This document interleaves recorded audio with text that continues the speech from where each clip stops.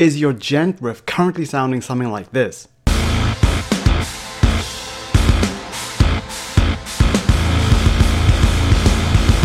One of the most common faults in djent is that all the emphasis is placed on writing a crazy rhythm, but then that rhythm is often played on one note. How disappointing. So here's a hack from the new Meshuggah single to fix this fault. Meshuggah use arguably the most djenty scale, the octatonic. This 8-note scale is made by repeating the pattern of one semitone followed by one whole tone. So instead of djenting your riff away on only one note, add a melodic run into it using the octatonic scale. That way you'll have a crazy rhythm and a crazy melody.